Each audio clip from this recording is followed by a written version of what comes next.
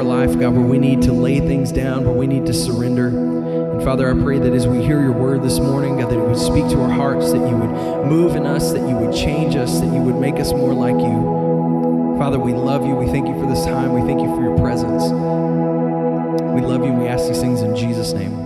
Amen.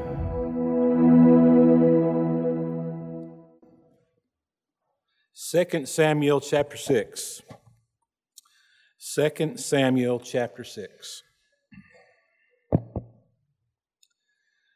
So last week we watched 30,000 men led by David finally carry the ark into the city of David, into Jerusalem. Picking it up in verse 16. But as the ark of the Lord entered the city of David. David built the city of David. It's where his palace was, and it's just below the Temple Mount. It's between the Kidron Valley and the valley of Gihon, where the great dump was, at the bottom of Mount Zion. It was a place of high visibility.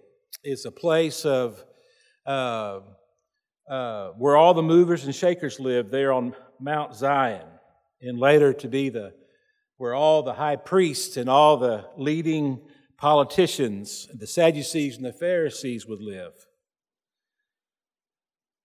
Taking the Ark of the Covenant to Jerusalem in our day and time is like our exalting Christ in every aspect of our life. The Ark of the Covenant represents for us today Jesus. On top of the Ark of the Covenant was the mercy seat. It was a place where the high priest on the Day of Atonement would take the sacrificed blood of the unblemished lamb and lay it on the mercy seat, sprinkle on the mercy seat. And our understanding of that for us today is Jesus forgives our sins. We are completely forgiven through the sacrifice of Jesus. And so when we exalt Jesus, we are recognizing that we are completely forgiven by the shed blood of Jesus. Inside the ark was the Ten Commandments. And the Ten Commandments represents for us a guide of how to live, but it also, for us, the law, represents that we understand that the poor in spirit will experience God, as Matthew 5, verse 3 teaches us. That we cannot fulfill and meet every requirement of the Ten Commandments. No one is able to be perfect. We are imperfect. Our humanity will always rise up and knock us back. And so the Ten Commandments represents for us that we really need salvation. We need a Savior, and that, of course, is Jesus. So when we exalt Jesus, we are saying, we are experiencing, we're applying that we cannot find any way to be right with God other than through Jesus. So we exalt Jesus. Inside the ark was the jar of manna. We understand that Jesus is the bread of life. And so that manna represents in the Ark of the Covenant that God took care of the Israelites out there in the wilderness. So that jar of manna, that jar of heavenly bread represents for us that Jesus is the bread of life. He is the great satisfier of the need of people's souls. We have hurts. We have wounds. We have great challenges in the flesh. Our humanity is our enemy. Our humanity speaks loudly against our lives. And it causes us to doubt. It causes us to question. It causes us to struggle with self-esteem. It causes us to struggle with toxic thoughts and toxic feelings. And it just wears us out. But the bread of life completely satisfies. And so when we exalt Jesus, we're exalting the great satisfier, and we desperately need the bread of life. And then the last thing that's in the Ark of the Covenant, of course, is Aaron's staff. Now, when they gathered all the different staffs from each leader of the 12 tribes Aaron's staff was given to represent the tribe of Levi. And when they put Aaron's staff in the room, Aaron's staff produced a bud, and it produced flower and leaves. It produced almonds. It's a miracle. And Aaron became our first high priest. And so that represents for us, that's exalting Christ when we recognize that Jesus is our great high priest. We do not need a priest today. We do not need any man to go between us and God. We have Jesus Christ. And so we have access to the Father through what Jesus has done for us.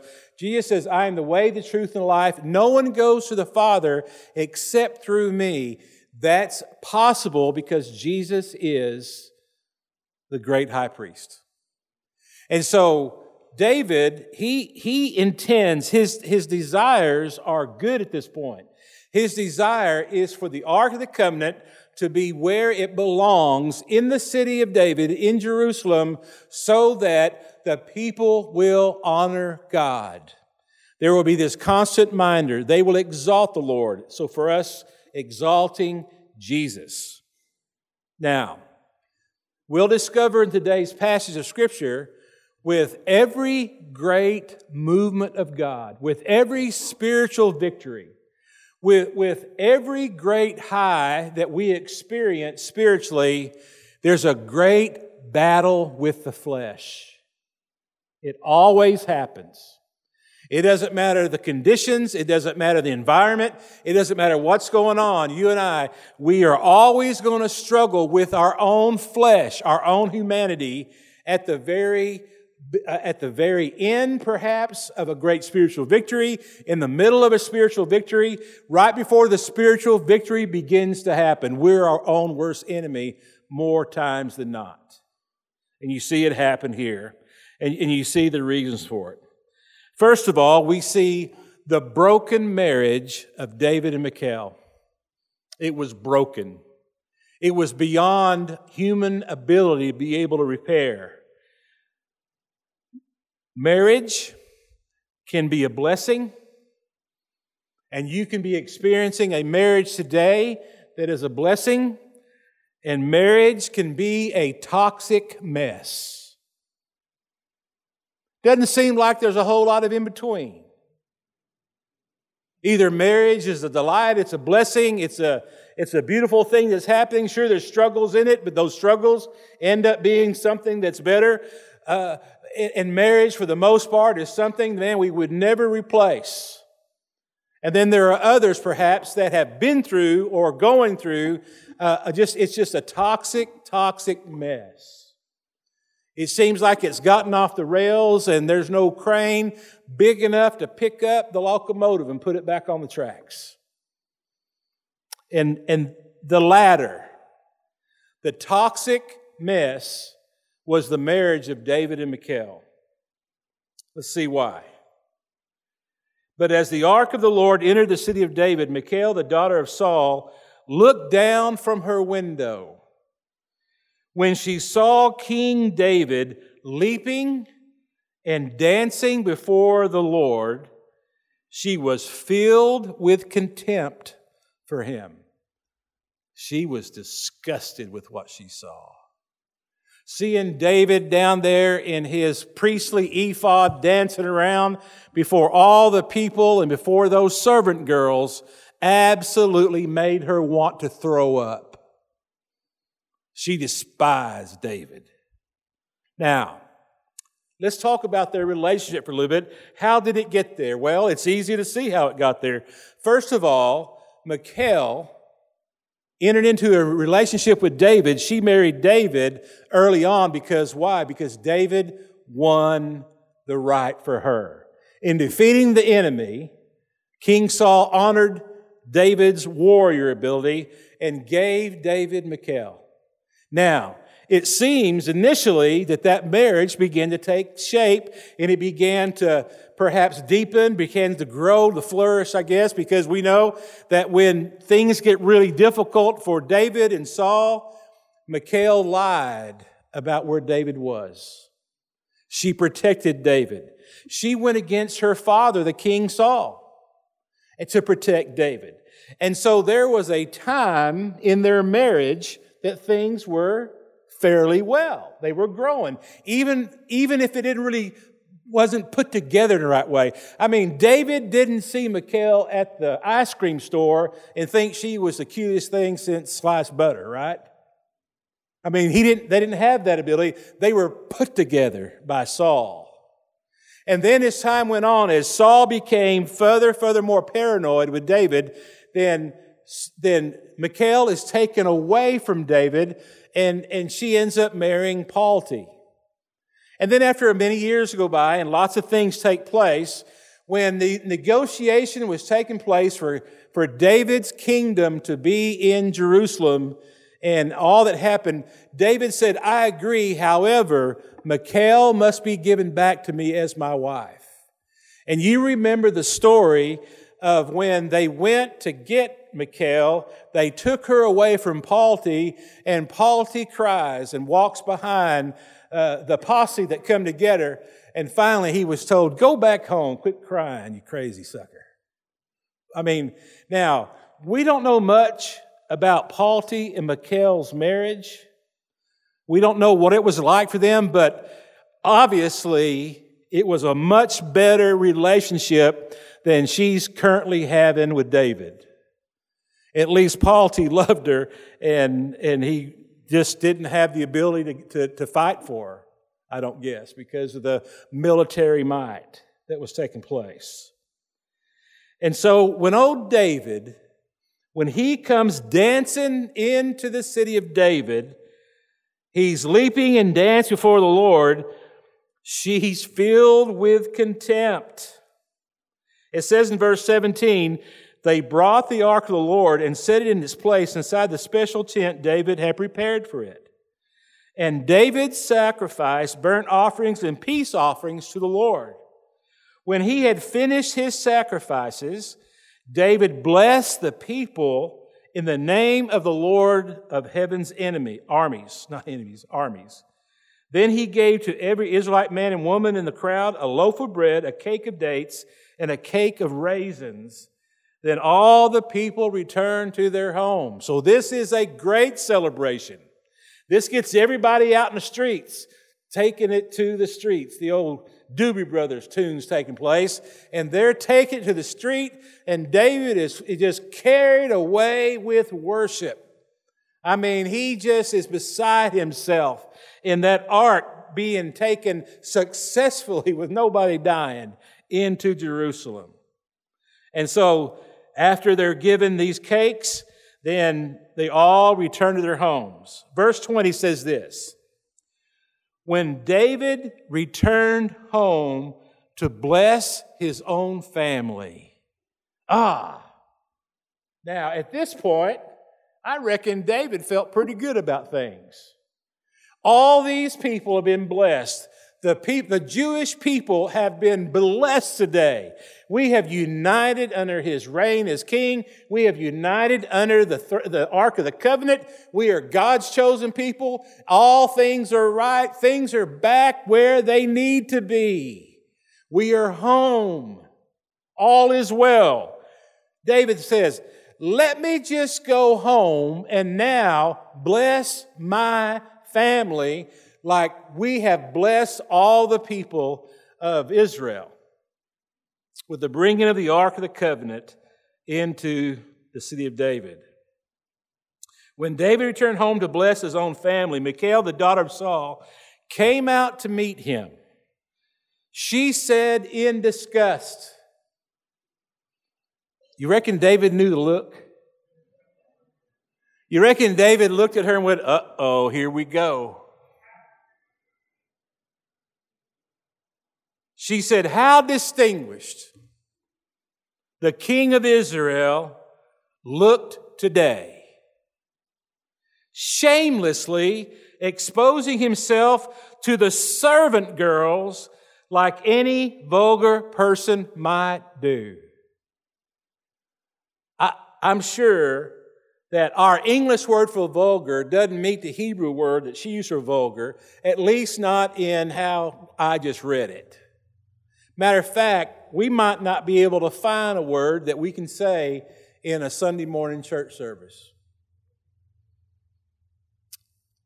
I mean, how in the world can a king gyrate himself like that before so many young girls? That's what she's talking about. Vulgar. David retorted to Michal. Retorted means shot right back at her, got in her face, let her have it. The switch was switched. He went from wanting to bless his house, and now she done mess with him. And by the way, he's the king, and he's full of ego. If there's any woman in the land that doesn't mess with him, it's Michal, because Michal is David's pawn. She's not a person in his eyes. She's not decent in his eyes. She's not redeemable in his eyes. She is Saul's daughter. And the only purpose of her existence is that she is to constantly remind everyone that David is the man. David is the man. And so David looks at her, retorts, I was dancing before the Lord, who chose me above your father and all his family. Ooh. He appointed me as the leader of Israel, the people of the Lord. So I celebrate before the Lord. Yes, I am willing to look even more foolish than this, even to be humiliated in my own eyes. But those servant girls you mentioned will indeed think I am distinguished. Whew. Now, that right there is the number or the bottom or the top slam. Those chicks dig me. You may not dig me. You may not respect me. You may not honor me. You may not think that I'm a superman. But those women, those servant girls, let me tell you something. They like me. They love me. I don't need you, is what he's saying to her. You're not important. You don't matter to me. And you don't have the right to talk with me because I'm the selected by God over your daddy and all your family. How'd they get there? Broken marriage. Now, right here and now, I'm just curious about this. How many of y'all, if we were to side with either Michal or David, how many of y'all today would side with Michal? Raise your hand. That David is the most to blame for this, that Michal is the least to blame for this. How many of y'all would side with Michal? Raise your hand. You can get over up there. Come on, raise your hand. Okay, 5 or 6 people. How many of y'all would side with David in this situation? 1, 2, 3, 4, 5, 6, 7, 8. Gosh, we just won't vote on nothing, will we? I mean, you got to do something if you raise your hand. I don't understand that. What does that mean? I don't got no dog. Got no dog. I've never heard that. I got no dog. You can go to the shelter and get a dog. That's not a big deal. All right.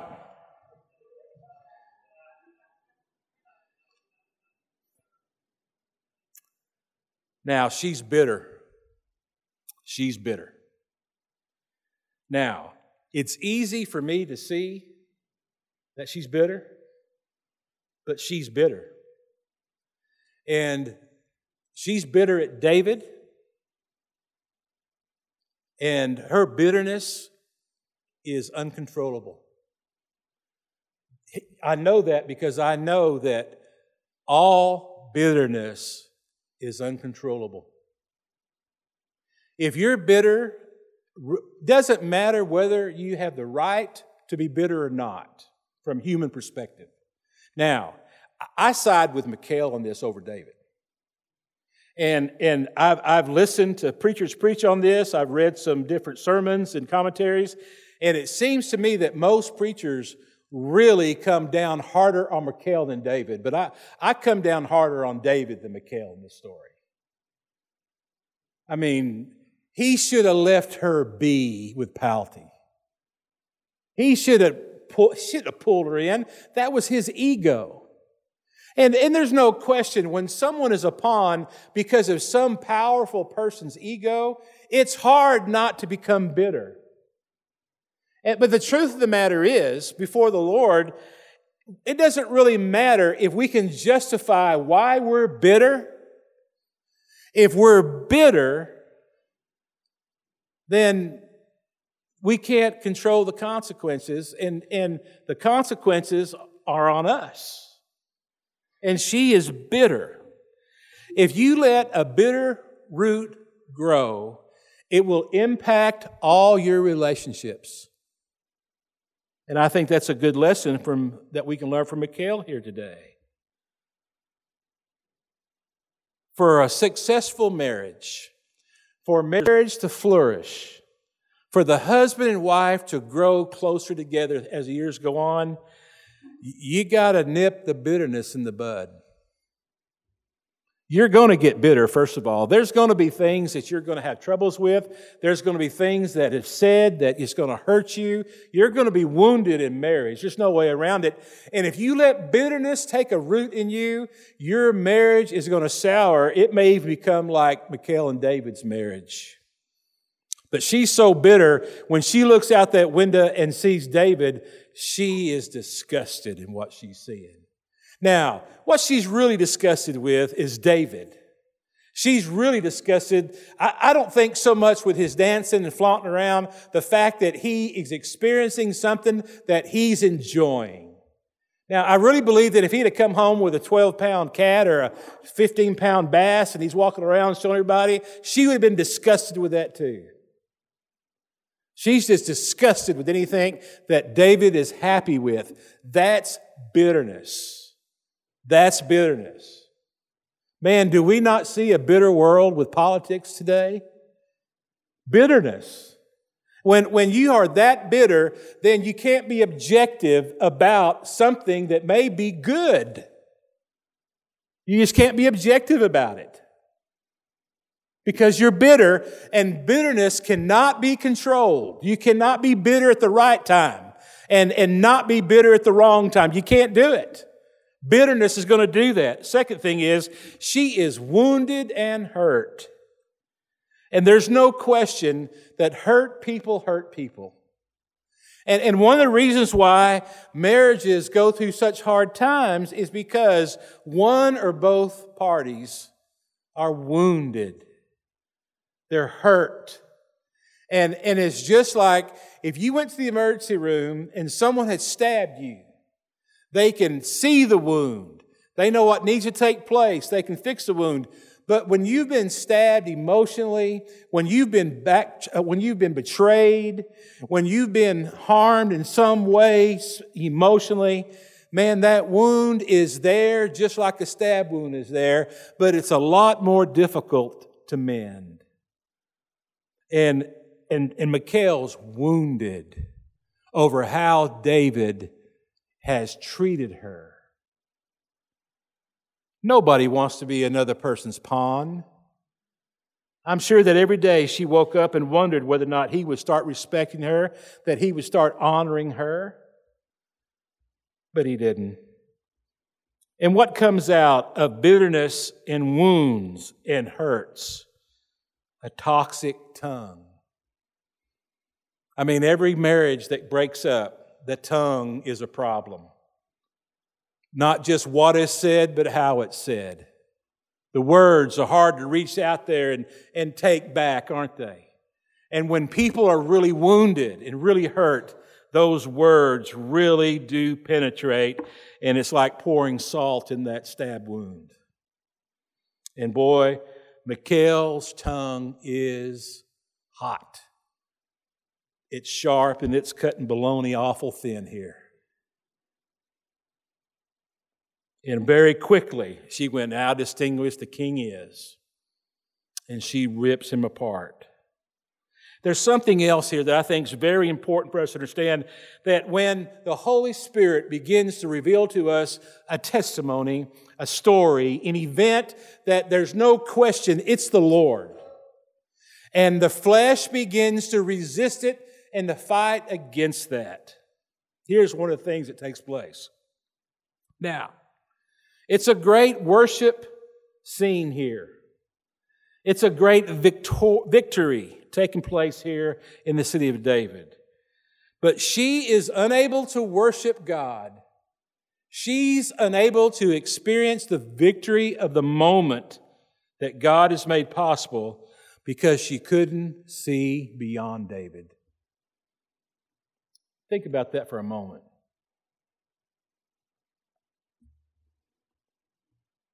She was more, her focus was more on a person than God. And so she missed what God was doing. Now, it happens a lot if you've put a spiritual leader up on a pedestal, right? And that spiritual leader disappoints you in some way.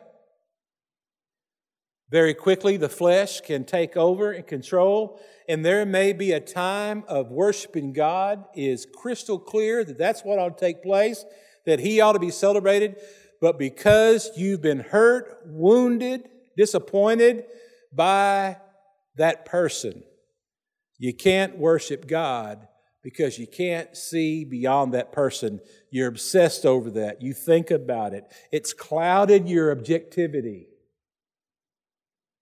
You know, and it doesn't really matter whether or not you're justified in that. Maybe that guy's been a real jerk, failure for whatever reason.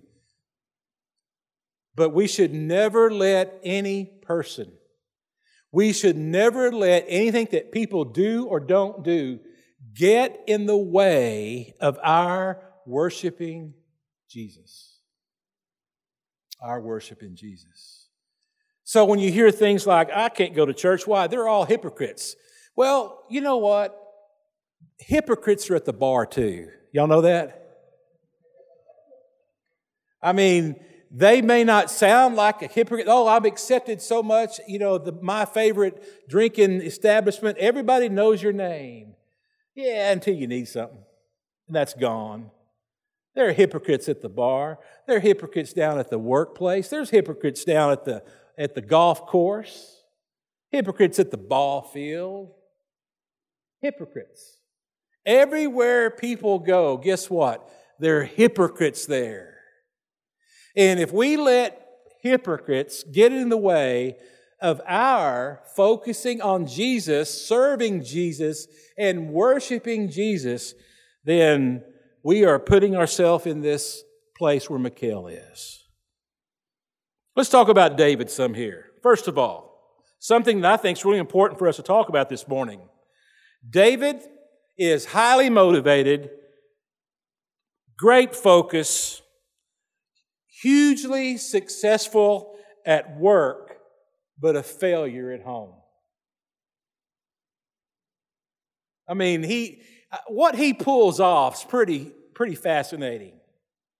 His ability to negotiate, his ability to politic, his ability to be a warrior when that's required, his ability to lead people. I mean, he started with 500 knuckleheads in a cave.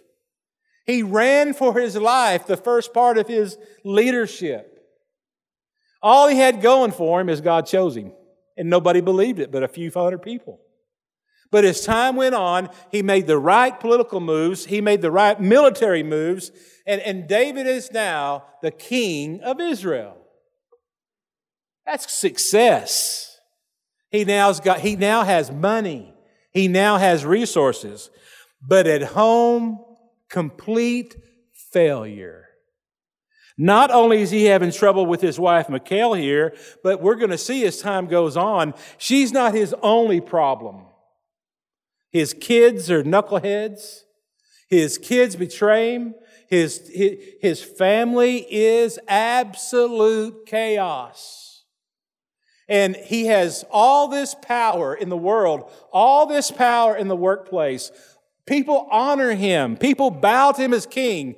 But at home, not so much. Well, one of the reasons why, he stretched the ability to care way too thin. In Scripture, it clearly says, kings don't take lots of wives. Don't only have one wife. What did he do? He kept on adding to it. I mean, how many wives can you take care of? Probably not even one. Right? Come on. Yes, hallelujah. Bring it on. That's right. It's hard. Men aren't cut out to have more than one wife. Men ain't cut out to have a wife and lots of girlfriends. We can't function with all that. And here David, he's got too many wives and too many kids from all those wives. He can't take care of what needs to be taken care of at home. And throw on top of that, king. All the decisions he has to make, all the responsibilities that come his way, all the stresses. And then he's got to go home to women who are really dissatisfied with him, and kids that have to fight for his attention. That's David's fault. David caused that. David made that mistake.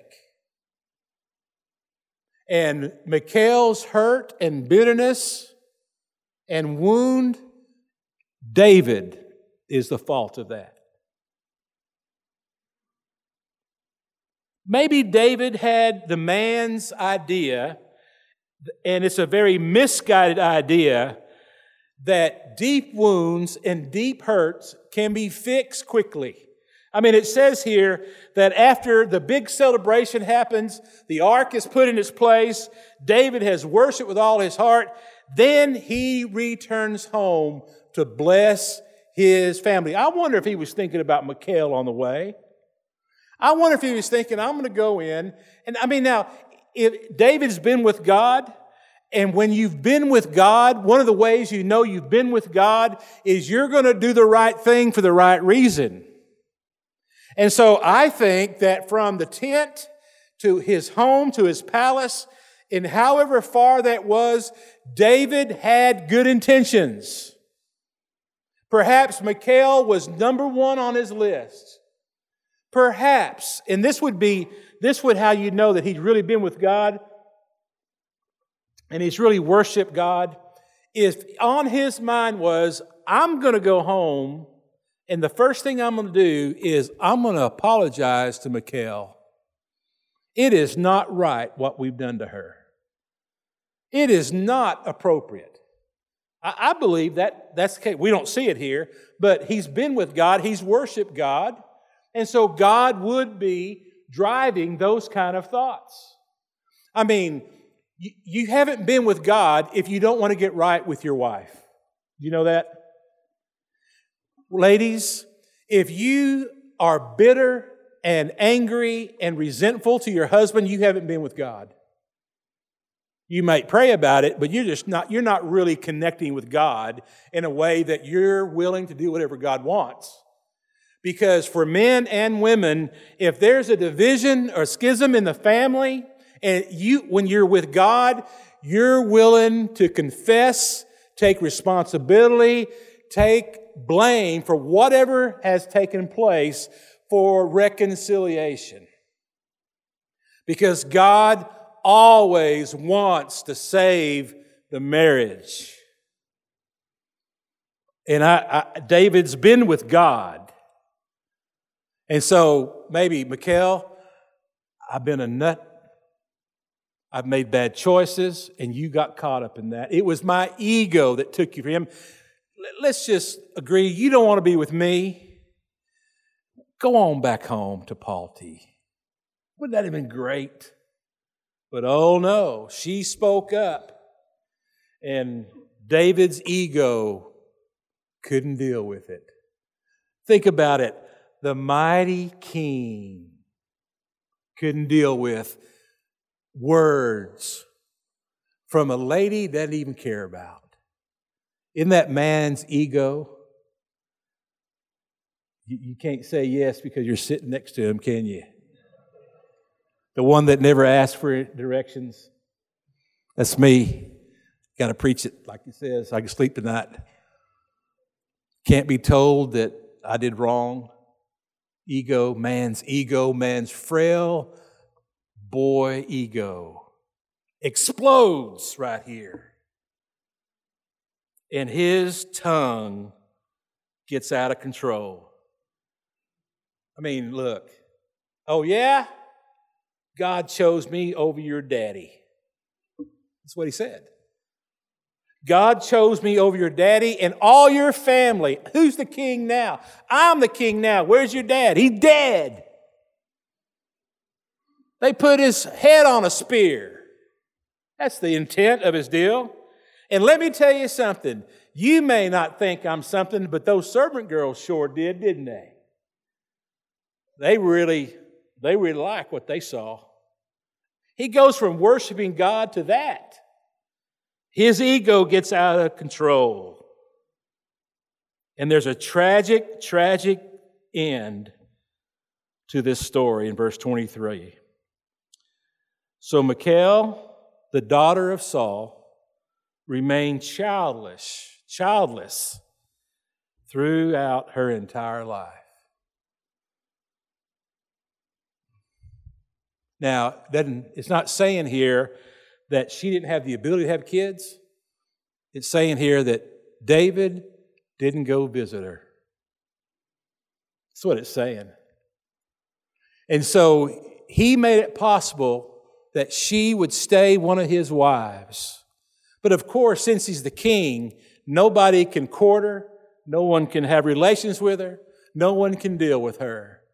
She is absolutely isolated out of David's ego. Marriage requires hard work.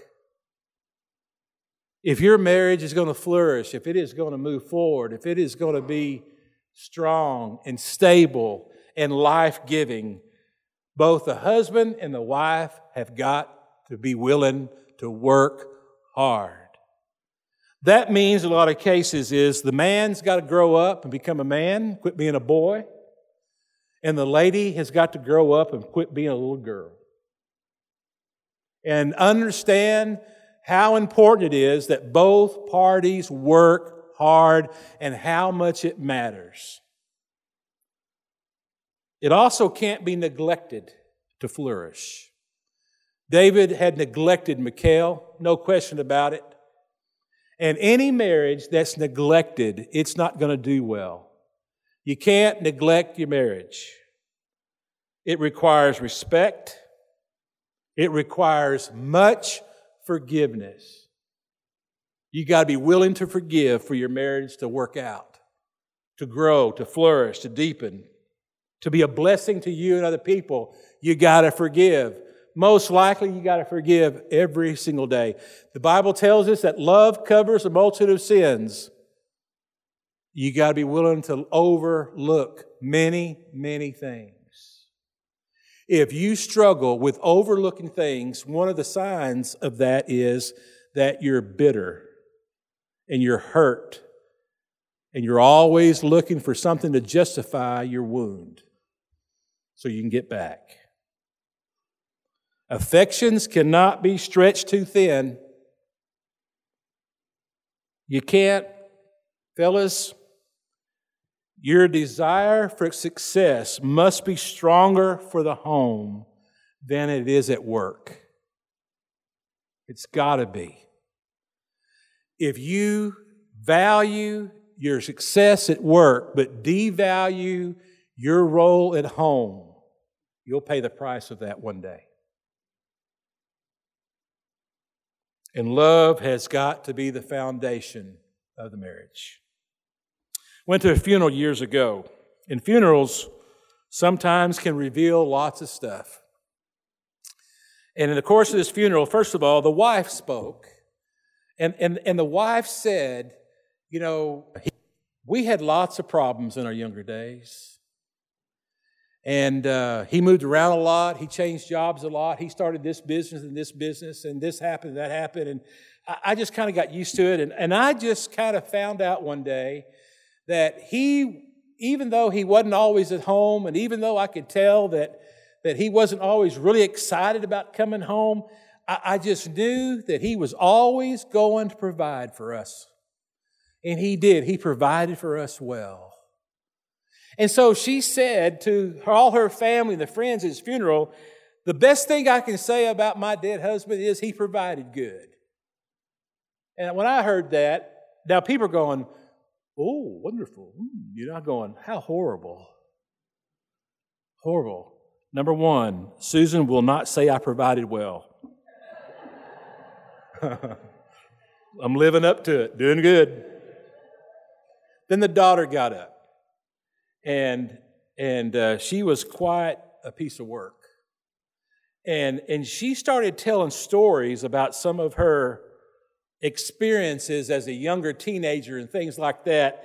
And she talked about getting in trouble with the law, getting in trouble with creditors, and getting in trouble with this. And every time she said, I just come home and I just sit on Daddy's lap. And I say, Daddy, I love you so much. I've missed you. She said, it didn't matter if I was 18 years old or 25 years old or 30 years old. I just go home and sit in Daddy's lap and say, Daddy, I really love you. And he learned. He'd say, how much do you need? Well, this one's going to cost me $5,500, Dad. You know, I'm $5,500 upside down on this, or this happened, that happened, or I can't pay my rent I'm behind. And he said, all right, sweetie. And he'd give her the money, and off she'd go. And she said, I always knew my dad loved me because he always bailed me out. Oh. May it be at your funeral, fellas, that your wife and your daughter says, my daddy loved me with all his heart. And I know that he loved me because he loved my mom with all his heart. He didn't give me everything I wanted. He didn't give me everything I thought I needed. But I always knew that he loved me. And I'm a better person for it. The dividends of a strong marriage last for generations. David and Michal didn't have one. May we learn from it. Help us, Lord, to grow, to learn. First of all, help us, Lord, as husbands and wives to be rededicated to our marriages. Father, help us today to face up to what we need to face up to and things that need to be changed. We love you and we praise you, Lord. In Jesus' name, amen. Ushers, come forward.